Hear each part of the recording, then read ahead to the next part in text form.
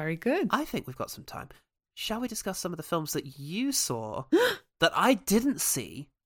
No. After the film festival. Although I did... Well, it was at the very tail end of the it film was a festival. tail. And I did see some. Oh, it was a long tail. I saw some, but I can't remember which. tail. I didn't write down which ones I saw in the tail end because we had access to the online gallery. I saw... A Room of My Own? Yes. Or Room of Her Own? Did you see that too? What was it called? I did not. Okay, no. so we can talk about that. Did you see the one, Geographies of Solitude? Nope. Okay, so we can talk about that. I saw 5 feature-length films. Wow. 3 of which were documentaries. Uh-huh. And there were also 3 short films that I really enjoyed. Ooh. And managed to watch. One of which was incredibly short, at about 2 minutes long. It was very good. I haven't really written notes for these. I just wanted to highlight them as very. I enjoy. I'll start with Hidden Letters. This is not the order I watched them in, but this was the first one I watched. Uh-huh. Hidden Letters. It's a documentary about following 2 women in probably their late 20s, early 30s in China. Oh, yes. Who are both practitioners and fans of what is a traditional writing script from a remote valley in Hunan province that is officially the world's only language that was entirely for women. Right. So it was a women's only language. And it sprung up because women weren't allowed to read and write standard Chinese. And I really enjoyed it as a documentary. It just follows these 2 women as they are dealing with their personal lives. And there's one scene in particular that I had one of those moments where you go, is this a documentary? Because this moment is playing out in a way I can't imagine this ever just being naturally captured. Oh, I love that. As they contrast very well, I think, with some very good editing, the importance of what this language represented to the practitioners, and that it used to be something you would pass down between women. And it was, at a time, it appeared at a time when China was hyper, what's the word? Chauvinistic, misogynistic. Women were very much property of their husbands, weren't allowed to read and write, foot binding. Once you get married, you are off. And, it's oldie times. You can't just WhatsApp your mates anymore. So, you move away and, you would keep practicing this art. It wasn't, they don't, I did some more reading afterwards. It's not that it was a total secret. Men knew that they were writing in this art. So, but they would use it they also sang songs in this language. And it's not, apparently a whole world away from the standard Chinese or the dialect that they were speaking there. But it was this thing, especially by women, for kind of women, like they would code. write it. Yeah, a little, yeah. Apparently you could crack it in a day. Right. It's not going to take you forever. But it was the thing by women, for women. They could create art, create songs. And it was a way of, you would share letters with other women and they would become your bound sisters. And so you've got this whole spirit of what this language represents and means and who it belongs to. And there's one of the women who's having this beautiful relationship and conversation with an old woman who's one of the last, I don't know if she's technically considered a last living practitioner, but she learnt from someone who was. And she's, old as well. And she remembers, what her life was like. And contrasted very well with how it is very much, this is a UNESCO recognized piece of heritage. And in doing so, it is also a source of profit. Right. So, kind of don't blame them. They want to make some money out of, they want to promote it, but it is also, the documentary puts it in a very interesting way. And, one of the other woman is having a relationship. It starts with her currently engaged to a guy. Right. Spoilers, they don't stay engaged throughout this entire thing. Right. Because China is still a very misogynistic society, like most places, but there is still a lot of misogyny there. Yeah. And women do not have full equal rights. like anywhere. Sure. But, it's still very much, and they address that. And it's just a very interesting, it's interesting to learn about this language, but also to see how much it means to these two women who are still practicing it for new and different reasons, but it still speaks to them and to a sort of, a bonding feeling between them. And I cried a lot. Oh, that's great. This one got me. I love that. Yeah. Let's do the documentaries. I watched Brainwashed, Sex Camera Power by Nina Menkes. Yes, I needed to watch that. I've attended lessons by Laura Mulvey, who was in that documentary. Yes, who was interviewed in it, yes. Yes, dang it. Very interesting. It's a documentary about, properly exploring the term the male gaze in cinema, as Laura Mulvey, defined it and established this term. And so Nina Menkes, who has acted and I think now is just is directing. I don't know. I can't remember. But she talked about her experiences and interviews lots of academics and cuts between that with examples from films and some very handy graphics to try and just help you understand the theoretical nature, what you mean when you say the male gaze, and what aspect, like concretely, what are we referring to within cinema? Yeah. So it's not just being like, oh, you put makeup on because you have the male gaze and you want to be attractive. Yeah. It's more in like concrete terms. How are women depicted on film? Yeah. In these subtle ways that essentially turn them into objects. Yeah. I saw one of the people involved in the making of that movie, and she was saying that it's not necessarily, like, the male gaze is a definition thing, so it's not necessarily about saying the male gaze is a terrible thing. It's about when it becomes unquestioned and even unconscious. Yes. Yeah. It's when the male gaze is the only way of looking at women, and it is so ubiquitous that you do not even think to question it. It's when there are issues. Yeah. Very interesting, and because it takes such a practical approach to what it means, she's, they're also talking very passionately, but they are explaining with real life examples, so it makes it very understandable what could otherwise be, I think, quite a dense theoretical topic. So I really good. Fantastic. Really enjoyed it. Love that. Great documentary. Well done. And it's cut between a presentation that she delivered live to an audience, and like they've adapted it into a film thing, and it works very well. Cool.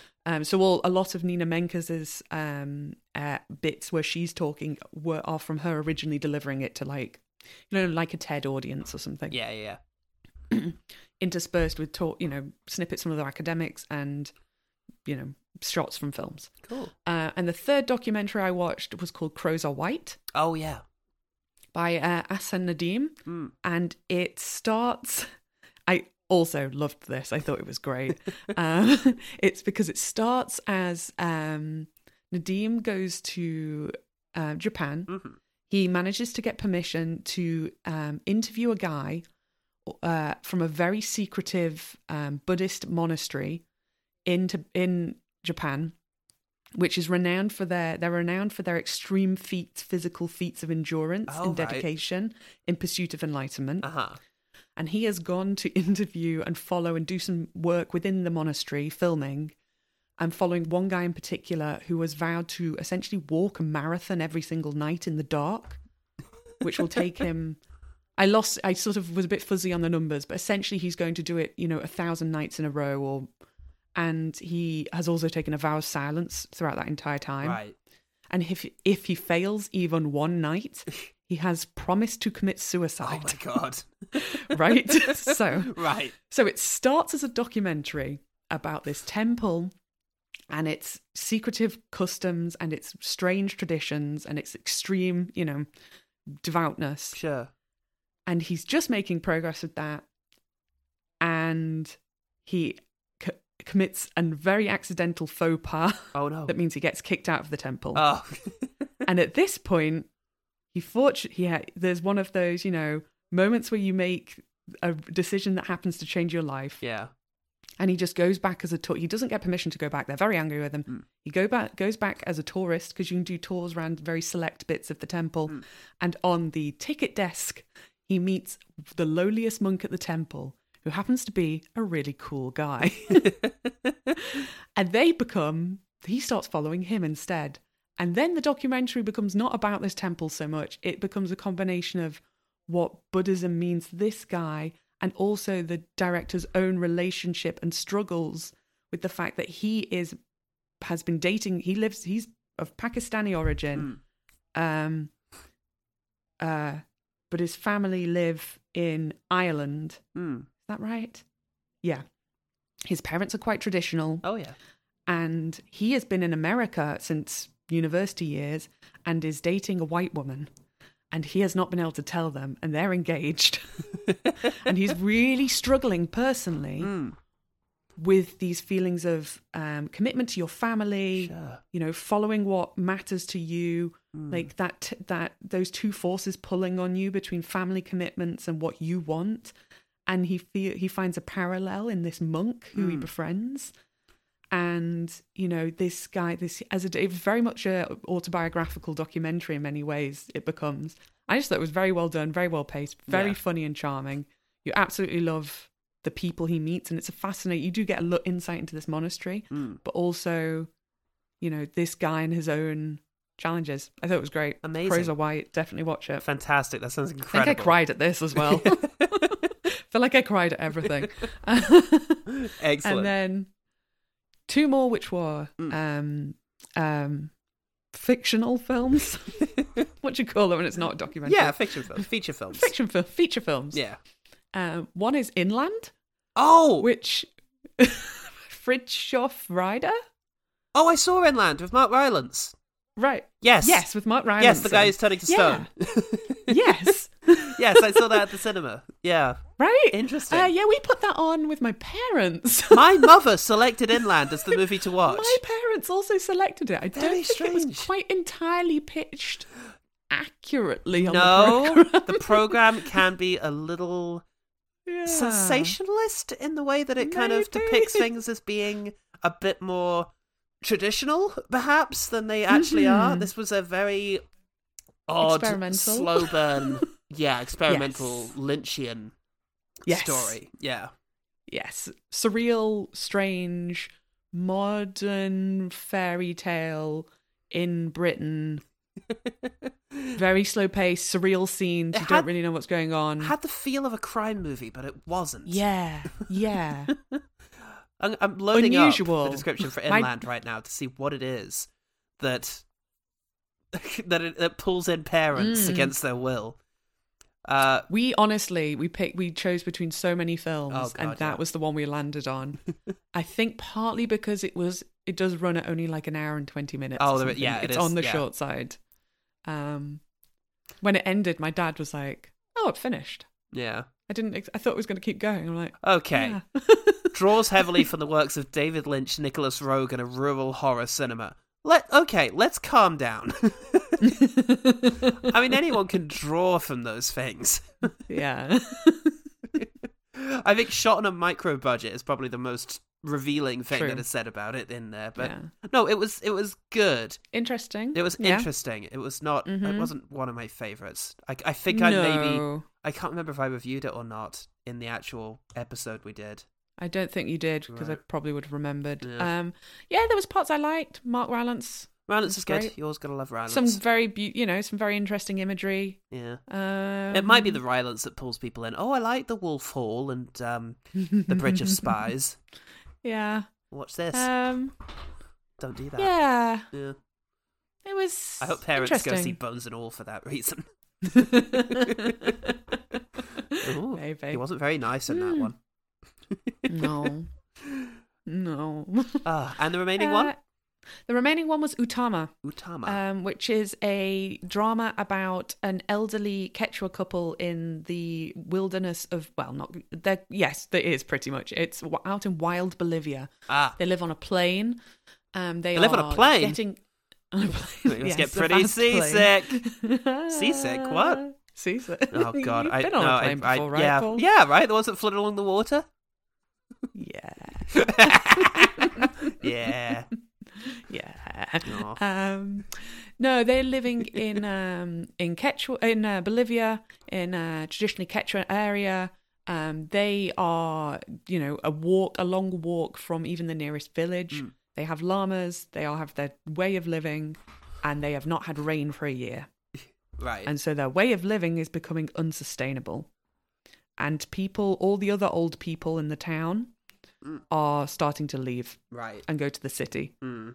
And it is just firstly, very beautiful. I mean, the setting is stunning, but it's also filmed very beautifully. Okay. And it's just this very sweet story about an old couple who, they're not perfect. Mm.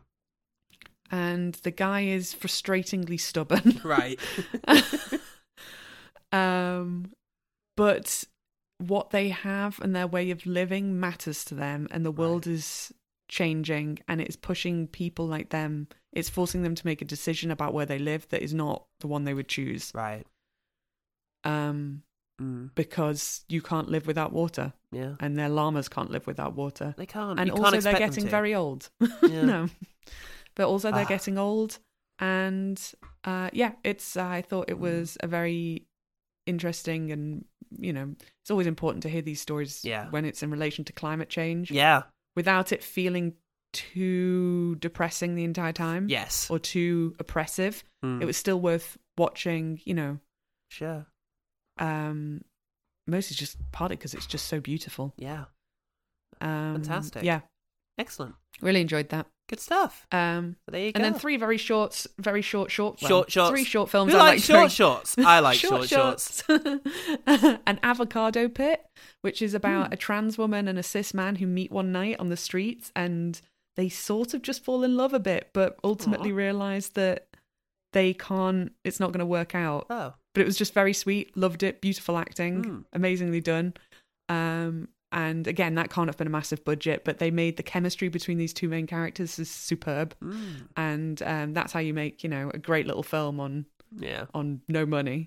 The other one I watched, one was called Honey, or I believe it's Madhu, or in where is it from? I had the tab open. It's an Indian film. A short film about two former schoolmates, two women who meet up again during a celebration.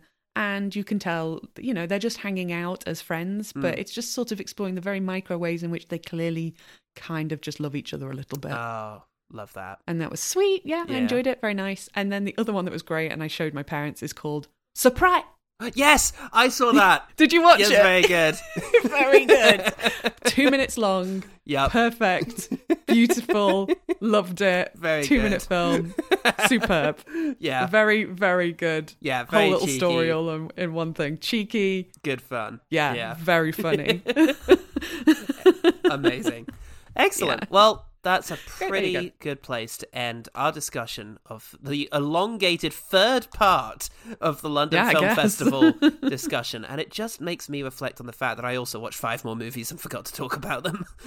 Yay. Okay, just briefly, The Woodcutter Story, which is a Finnish film from Mikko, oh my god, Mikko Mailalahti, let's say. Mm-hmm. And it's a very morose comedy, a very black comedy about a guy who is dissatisfied with his life, and rightly so, because strange and sad things keep happening to him, and it's full of some strange imagery, and it's gorgeously shot. It's a very interesting film, and it's just about a guy living in a small town, and just his life starts to fall apart, and he remains stoic and sort of simply upbeat in the face of it all. It's good, but there was, I don't know, something that was kind of lacking in the way of engagement, but nevertheless, it was still a fun movie. Our Lady of the Chinese Shop is... yes. Yeah. I wanted to see that. Where is this? Didn't get around to it. Angolan? Ah, yeah, okay. Yeah, I think it's Angolan. Yep, it is, Angola. Okay, so that's why it's in Portuguese and Chinese. This is a very interesting kind of cultural mesh kind of movie. Yeah, seemingly about how the lives of a bunch of people living in a small community revolve around the decision to put up a Virgin Mary in a Chinese shop, and what that means to various people, and the significance of it. There's this big set piece involving this huge speech given in a big stadium, and how that pertains to the lives of these people. It's, again, a very interesting film that is very experimental. A little tricky to follow, I found. A little hard to sort of get into. It was a little obtuse, but nevertheless was very unique and of itself. much more accessible is 1976. Okay. A movie by Manuela Martelli, which is about a very comfortably bourgeois woman who finds herself drawn into the war in... I'm going to read... Argentina? Chile? Is it somewhere? It's one of those, isn't it? Yeah, it's against Pinochet. Chile, right? Chile, right. Yes, Chile, Argentina, and Qatar is the origin of the movie. So, yes. So, this is a movie... Yeah, so this is a movie set within Pinochet's Chile. It's about her being recruited. It has the feel of... there's a movie called Leo Morin Priest by Jean-Pierre Melville, which is about a woman who sort of has a call to arms during the war and is sort of, called to do more and sort of be a part of this movement. And it's about, in 1976, it's about the extent to which she is going to allow herself to do that. And you've got Aline Kuppenheim in the lead, and she's fantastic. It's an excellent film. It's just about... It's very richly evocative of the time and the space and of the temptation to just ignore the things that are wrong with this society, but also the impossibility of doing so because of how ever-present the darkness is. It's a really compelling movie about living under fear and trying to maintain your values as a good person. Cool. Yeah. Sounds interesting. It was really interesting. And then, oh god, Geographies of Solitude. This was my favourite one I think I watched at home. Okay. It's a Canadian documentary by Jacqueline Mills, and it is about Zoe Lucas, who is a naturalist and environmentalist who has lived on Sable Island, which is described as belonging to Nova Scotia, but is really just in the Atlantic. And she has been there for 40 years, I think. She has been living on this island alone.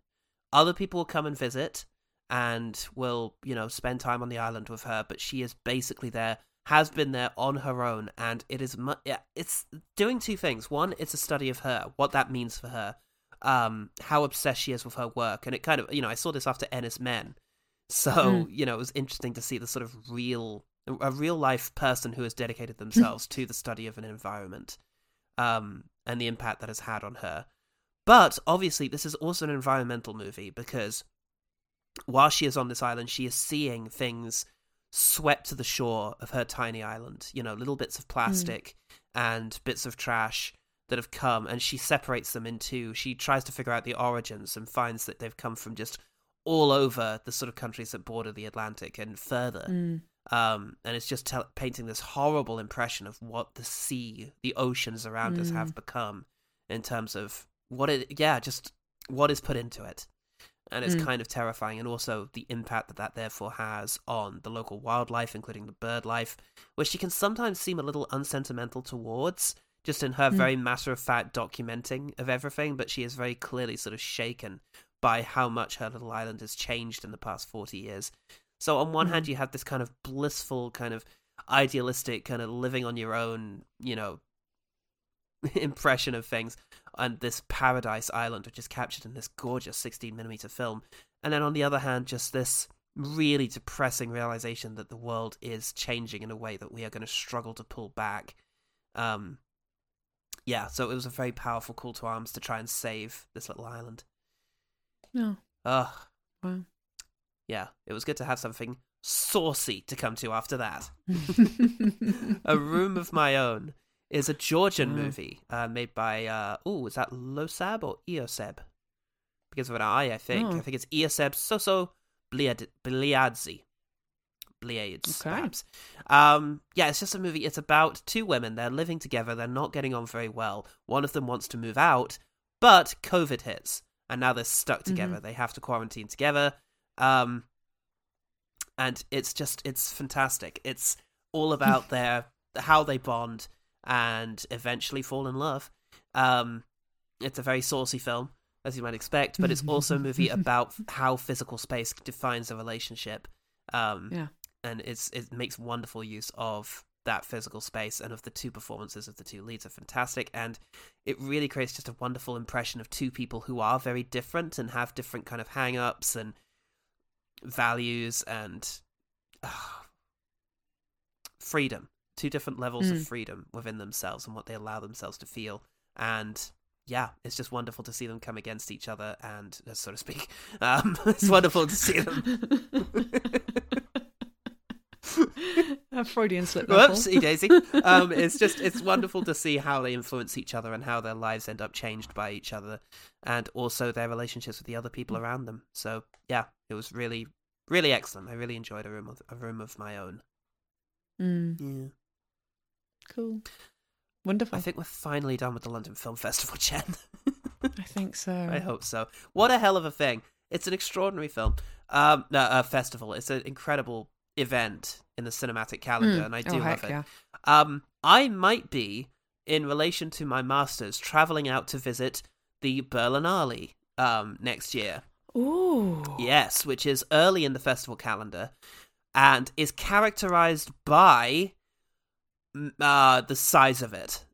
If the London Film Festival is the festival of festivals that handpicks the best things that came from all of the other festivals, Berlinale is the movie that takes everything. They usually have the largest catalogue of movies that they're showing to an intimidating degree. So it'll be interesting to see how I am able to navigate that and what goes on. But I shall keep you posted on that. Yeah. I hope I don't get shingles. Run? You don't have to see all of them, Paul. I have to see all of them as I can. I can, Jen. No, you don't. Oh, no. You really don't. Oh, February. It's February. No. So the middle 10 days from the 16th to the 26th. Oh, God. Just say the days. That's quicker. Yep. One of the biggest film festivals in the world. Their theme is "Let's Get Together." Let's get together. That sounds like a Eurovision theme. It does. I'm on board. I'm happy with it. Yeah. There's no word on what's showing there. It could be anything. So great. I look forward to this. Yikes. You can do it. I believe in you. I think they're going out for the whole 2 weeks. Wow. Oh, God. Yeah, you don't have to. I don't have to. Go for Or you go for the whole 2 weeks and also just go see Berlin on some days. Berlin does sound good. Maybe just 2 days film, 1 day Berlin. Yeah, that would be good. Yeah, 2 on, 1 off kind of thing. Or at least an afternoon, just, Yeah.